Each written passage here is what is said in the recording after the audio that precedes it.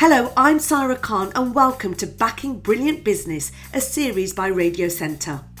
They're the people helping businesses of all sizes grow with great radio advertising. In this series, I will talk to guests who want to share their own unique expertise and experience to help you with your business. From marketing experts who have reshaped how we see a brand in the marketplace, to entrepreneurs who've started at the bottom and are now at the top of their field. Each episode, we'll look through our guest CV to discover the most rewarding and most challenging aspects of their career so far. And we discover their 3 key lessons in business, the learnings, advice and practices that they want to share to help you be better at whatever it is you do. In this episode, we are delighted to be joined by Roger Saul. Roger is the founder of the iconic British luxury fashion brand Mulberry. Synonymous with its signature buckled leather belts and timeless handbags, Mulberry firmly positioned itself as England's global fashion brand, later dubbed as Le Style Anglais.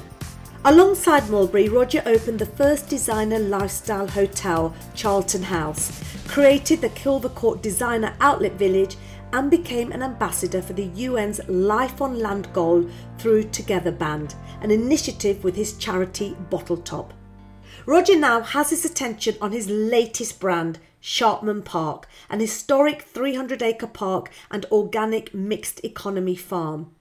He primarily grows the ancient grain spelt and aims to bring it back into the British diet. Today he joins us to talk about his chosen theme, creating and reinventing a brand, and shares 3 lessons that will help you with your business. Roger, it's absolutely lovely to have you with us today. Before we start, I just want to talk about your proudest moments. Winning the first Queen's Award for Export in 1979, opening your first shop in Paris in 1981, winning the first Michelin star in 1996, successful stock market launch in 96. I mean, we can go on and on and on. And so I feel like today with you are going to be that complete entrepreneur that takes us from a starting point to a finishing point. We're going to have the highs and the lows, and then we're going to have the reinvention, which I think for me, that is the full journey of a truly successful and iconic entrepreneur. But before we start, I'm going to go through some of your CVs, picking out some of the highlights. But I always start with my guests on where did you come from? What's your background? And how important were those early years in becoming the person that you are today? Hello, Sarah. Lovely to be with you. I suppose probably it was my family background. My parents, my father was ex-army officer as my mother was during the war. They came out and settled in Somerset to work. My father worked for Clark Shoes as a sort of new management trainee. I would go in on Saturday mornings and sit in the factory while he was making 60,000 pairs of shoes a week for Clark's, one of the best and biggest factories in the world. And so I would go and sit and watch and just love the atmosphere, and that must have stuck somewhere.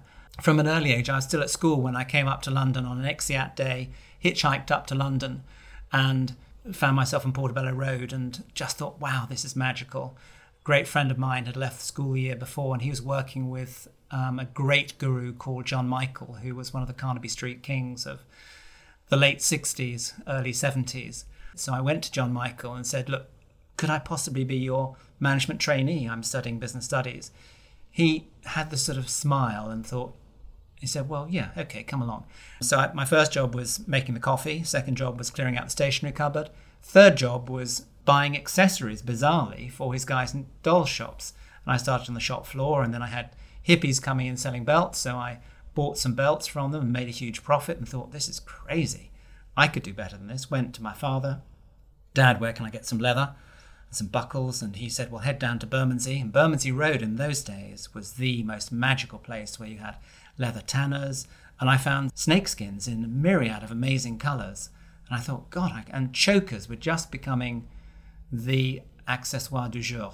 They were velvet with cameos on, and it was the miniskirt time, it was Mary Quant, it was very exciting in fashion. So I thought I could make snakeskin chokers and I could do a little butterfly on them.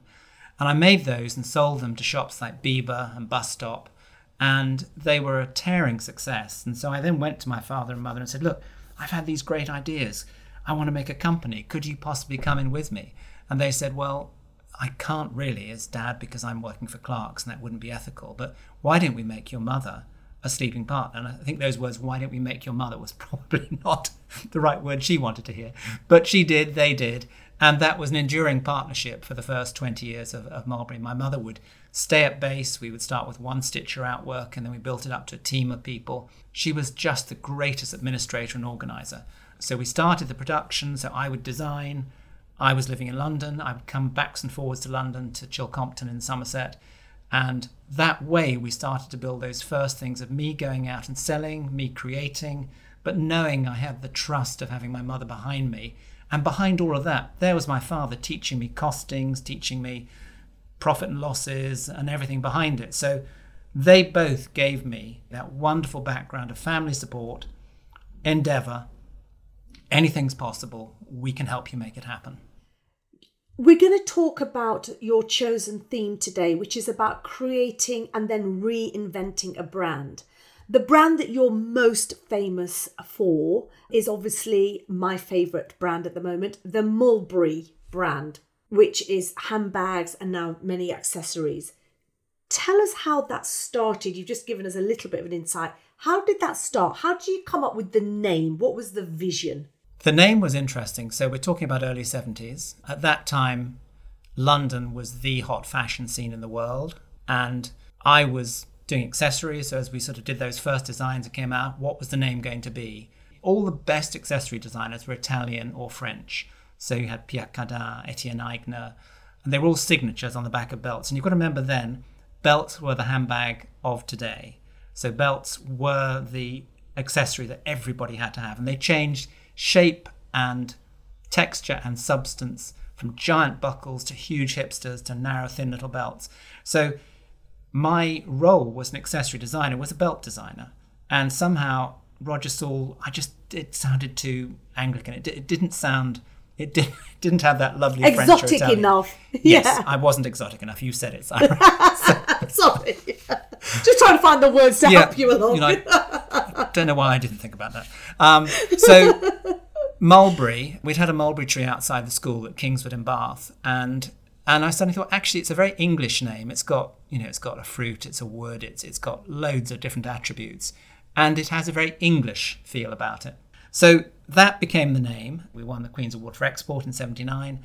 That was because we were selling 80% abroad, which was staggering. And I'd done a collection in the mid-70s called Hunting, Shooting, Fishing, which was based around, I was then chasing my wife, who I'd met in Paris. She was a model, and she was a model for Dior, and then came back to England, was doing one of those shows that don't happen today, but you'd have one of the magazines would go and do fashion shows all over the country. And they were then at the agricultural shows that you'd have, like the Bath and West or something like that. And I would nip off and head off in my old historic car to follow her wherever it was. And I remember one show up in the Midlands, and I just walked around the stands between shows, and I found these saddle leather accoutrements and hunting and shooting and fishing bags. And I thought, these are amazing. I couldn't produce those at that stage because we were doing really fine leather, but we learned how to make them. And then I took the whole idea and I quilted the bags and I made them more fashionable, softer and trendier. And that collection, and I thought, how am I going to bring it together? And I've always loved the military. I collected Victorian military uniforms in my young days. That's when I first came up to Portobello Road to sell them. They were magical, beautiful things. Lots of gold bullion and attachment, and the detail was fantastic. And so I went back to that sort of period, and I found some old army shirts which were collarless, 3-button with a tab across it. And nobody had ever mixed leather with fabric before, in this era anyway. And so that blouson put a zip down the middle, different sizes. The army was sort of size 0 to size 1,000,000. So we did small, medium, large. It didn't matter what the shoulders did because, of course, they were shirt style. So it was soft fabric, so it just fell off your shoulder. So we were lucky enough to pick, or I was lucky enough to pick a design where actually it sort of favoured. And it was just as blouson and loose sportswear was coming in. So that jacket became the centre of the collection. And then I did double belts and triple belts and all sorts of things. And it just became the biggest success in 75, 76. And from there on, we just became truly international. And luck is a very important ingredient, as you know, in anything you do as an entrepreneurial business. We shot through the 70s. There were no recessions. Everything, fashion was the most exciting. Fashion and music went hand in hand. And we literally went from naught to 1.25 million turnover by the end of the 70s. We got a Queen's Award for Export. I had sales agents set up all around the world, and we were flying. Your theme is creating and reinventing a brand, but your lesson number 1, you talked here, timing is everything. When did you know then this successful brand company that you created, Mulberry, if you say timing is everything, when was it time to let go of Mulberry? How did you know that time had come? What happened there? Yeah, well, timing, I think probably there's a pre-runner to that, which was in 1996. We went on the stock market, and we had bought venture capitalists in 5 years before, and that had been super successful. We'd sold 25% of the company. They'd come in during the Second World Recession, which was when the Gulf War happened, and we could see trouble coming, and so we bought them in, and we launched Mulberry Home at the same time, which was a huge success. And that again was diversion tactics, because fashion had died on its feet, and that got huge success for us. We then opened the hotel, and that was another step sideways, which again gave us massive press and a lot of attention. Then 96, the stock market happened, and literally huge success, everything sold. But then Gordon Brown gave control to the Bank of England of sterling. The pound stuck at an all-time high, and we had a lot of pressure then. So we went from making millions to losing 1 million in a year simply through currency. So we then hit a time where we had to go out and bring in external investment. And so we went around the world looking at the markets we wanted to be in. We went to the Far East, and we bought in a lady called Christina Ong, who was probably one of the great fashion retailers. And she had Donna Karan, Armani, lots of the shops up and down Bond Street. So we thought she has to be a good partner, strong base in Singapore, and she had Armani in the States. And the States was the market, once again, that we really wanted to capture, but with a partner. So we bought her in, and that stock market loved it, papers loved it, everybody loved it. But as soon as we'd done it, we realized that actually all she really wanted to do was take control and get me out of the business. It's a long, it's a book in itself, but it was a long battle, which we eventually lost, and it was pretty brutal. Literally, my wife's father had died on the Friday, but Saturday morning I got a phone call from my PR in London saying Christina Ong has called for your removal as chairman and CEO. So, and I finally thought, life's bigger than this. I fought for this for 2 years now. I've got my family. And bizarrely, the farm around our house came up for sale for the first time in 100 years. And I'd always dreamed of farming as a child, because my grandfather was a farmer and he had a lovely farm over in Suffolk. And so every summer we'd gone over and sat on the combine harvester or mucked out the pigs or whatever it was. And so there'd been that secret dream here that we had this farm around us, but we didn't own it. We were just in a semi-detached manor house. So that was the step. For us, obviously, it was devastating. We were scrabbling around, desperately trying to say, okay, well, what can we do next? And we still had our hotel, which we'd opened, and we got our Michelin star in that first year. So what I did next was I set out to open a spa, a world you know very well, and create a health and beauty collection, and did things like created spelt germ oil, which I patented and then took on as a key ingredient in our product. So we did our spa. That was great, and that worked at that stage. And at so many times, you asked me about proudest moments and most challenging. Whoa, there's another one coming along that's going to go downwards as much there is an upward one. So just expect that to be, but really enjoy the journey, because that's what being an entrepreneur about is. It's having relationships with people that you can go and talk to them and you can convince them of an idea, be they an investor, a customer, or whoever it is, and you can see that they love what you're doing, be it an experience or a product or whatever it is you're creating, and they get taken in and inspired by what you're doing. Now, if you can do that, there's nothing more gratifying than that, and having people enjoy something you've created. This podcast is brought to you by Radio Centre, who are helping businesses across the UK grow with radio advertising.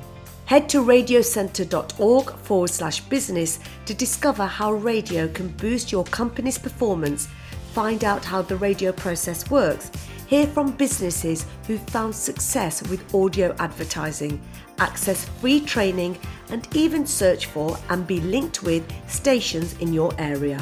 You can find out all that and more at radiocentre.org/business. Your lesson number 2 is be ready to turn on a penny. What do you mean by that? Well, I think almost a follow on from what we've just talked about. When you have an opportunity or a threat, you've got to be able to accept that that's coming. And you must turn on a penny, but you've then got to take your team with you. It's no good you turning on a penny if the rest of the boat's still charging on forwards. So I think drawing the people around you, I mean, we're just going through a very exciting time at the moment, which we'll come on to. But I have sat down with the whole team with Mulberry. If we had something really exciting or really challenging, we would get up, I would stop production on the floor, stand up on an orange box, address the whole team and tell them what was happening. And just say, look, guys, this is what's going on. There's bad news or there's good news. We've just won the Queen's Award for Export. Or, really sorry, there are going to have to be redundancies because whatever. We'd stand up and face up to it. Now, that could have been a shock at the time, but then that was the beginning of that shock, excitement or otherwise, they needed to hear because behind it, there was going to be threat or opportunity. And in that sense, it is vital that turning on that penny means that once you know you've got that opportunity or problem, you must wait for that timing to work for you, but you've then got to turn on a penny and really execute fast. Your third lesson is know who your customer is. I mean, customer is king. And I think in the modern world, when you've got social media and you've got people commenting on brands, without the brand's permission sometimes, feedback, recommendations, so important. What lessons can you give us to help us to understand our customers more? What are the skills in doing that? Well, I think I'm really talking about there that when you set out, so if you think of what we're doing with Sharp and Park, when we first looked at how would we take a 300-acre farm, what would we create out of it? Well, my life has been about adding value, if you like. So saying, farmer had gone bust, that's why he was selling. Not going bust, but he was going bust. So he could see, I can't sustain this. Dairy farm, everything good about it, but just not enough land or space or money or whatever. So I knew we couldn't do that. I didn't want to mow 300 acres. It seemed a big lawn to do. So what was I going to do? So Sharp and Park, 1,000-year-old estate, amazing thing. So by taking a product and adding value to it, I could do that. Now, to do that, I had to know, well, who was my customer going to be? And I'd come out of fashion and food was the new fashion. So in the early 2000s, suddenly all the restaurants were opening, food was becoming really exciting. So we got a lot of PR as we launched this new Sharp and Park brand. And what I'd done was I'd picked a subject which I knew that was, you were on the front of a wave. You were able to talk. And then who was the customer? At that stage, it was the yummy mummies, their young children. They were looking to feed them well. They didn't like all the, excuse the language, the crap that was on the shelves. They wanted something that they knew was going to be of nutritional value.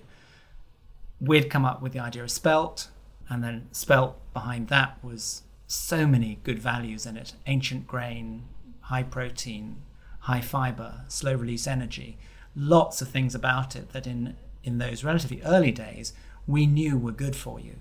So it was on that basis that we knew we could, and it tasted great. So we could come out with a product that tasted great, and then we could take the grain from the farm into flour. We built the flour mill. We could then take it onto a product. We could make a muesli. We could make bran flakes. We could make a pizza, a pasta. You could have all these things. So suddenly we could add value, but still we were absolutely targeted on that young mother in those first 5 to 10 years, that she was going to buy for her family what was best for her. And they were also eating out at the top restaurants. So we went to all the top restaurateurs and said, look, would you do a recipe for us? And that's when we first supported Balcatzi UK. Spelt is high in fibre, and therefore could we go out with a lovely message for Bowel Cancer UK rather than it's all death and destruction? Look, if you ate a high fibre diet, 40% of all people who eat a high fibre diet don't get bowel cancer that would have done otherwise. That was a massive medical stat at the time. And so we went to the chefs and said, look, would you do a spelt recipe for us? He said, yeah, I'd love to.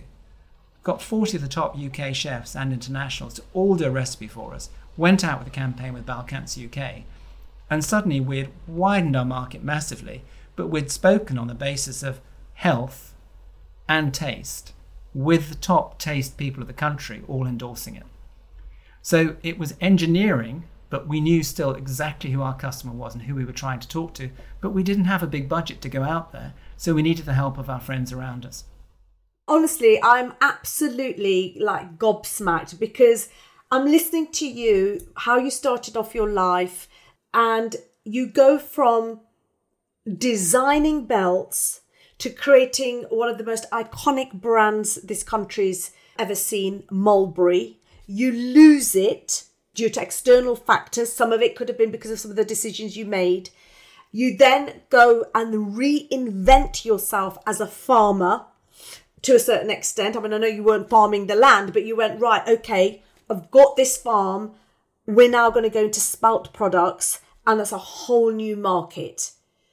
I mean, you know, what is the lesson in all of that? Yes, it's creating and redefining, but what is the lesson take home to anybody listening to this podcast?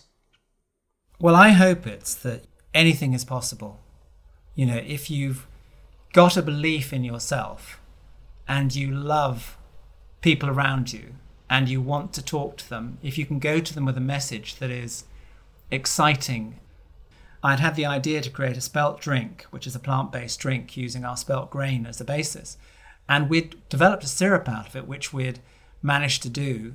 And I was trying to think of coating children's cereals and having no added sugar. And that's another new product coming out shortly, which we'd done. And I went, oh, hang on. Couldn't I use that as a basis of a plant-based spelt drink? Did some experiments on the kitchen sink, and it seemed to work, a bit basic. Then did some more professional samples, and then realised, yes, we had got the first spelt drink in the UK, the first organic spelt drink, the first drink grown, made, milled, and produced within 20 miles anywhere in the world. So we launched that literally this year into the market, and that's the most exciting thing. But that came out of a sort of sad departure out of Kilver Court, but a successful one, but an era moved on. 25 years at Kilver Court one way or another. Now Sharpen Park is the absolute focus, and we're literally starting a press campaign as you and I are talking, and it is probably one of the most exciting times I can remember. Finally, when we talk about leaders and we talk about entrepreneurs, there's always kind of a stereotype. Loud, in your face, go, buy, sell. You're very quiet, you're very measured, you're very humble. Is that always been your leadership style? I think so, yeah. I don't think I've deviated. I'm sure I can be. At times, if I really need to put my foot down, I will do. But it shouldn't be necessary. And you hope that if you've got the right team around you, you're inspiring them to go further themselves. And I'm very lucky at the moment. We're building a really good team with the Sharpen Park side, and I've brought in some very key individuals who I'm loving working with. But it doesn't matter whether it's us at the top or the team on the bottom. We drew the whole team together, be the top or the bottom, and the bottom could be the top if you like. It's just trying to say everybody needs to feel involved and motivated to go wherever we're going. And there are times when that's vital to talk to them, good or bad, as we talked about earlier. Absolutely amazing just talking to you, Roger Saul. Thank you so much for being an amazing guest on Backing Brilliant Business. Your theme was about creating and reinventing a brand. And my goodness, have you got experience of doing that? Your lesson number 1 was about timing is everything. Lesson number 2, be ready to turn on a penny. And lesson number 3 was know who your customer is. And, you know, I think you take my breath away. I mean, I think there would have been many times in that life journey where I might have just said, oh my goodness, I think I'm going to put my feet up. But you're going on, and you've got your latest project, Sharpen Park, which is an organic farm, 300-acre park growing the ancient grain spelt. Before you go, there'll be many people listening to that story and going, wow. We would like you to just come up with a little radio jingle so that when people turn off this podcast, they will remember your words of wisdom to carry on throughout the day. So what would your little radio jingle be so that people are reminded of your message? Okay, so I don't quite know whether I should sing this or say it. I think you definitely should sing it, Roger. You should definitely sing it. Okay, well, I'll try a sort of little bit in that direction. So, have a strong vision. Don't wait for permission.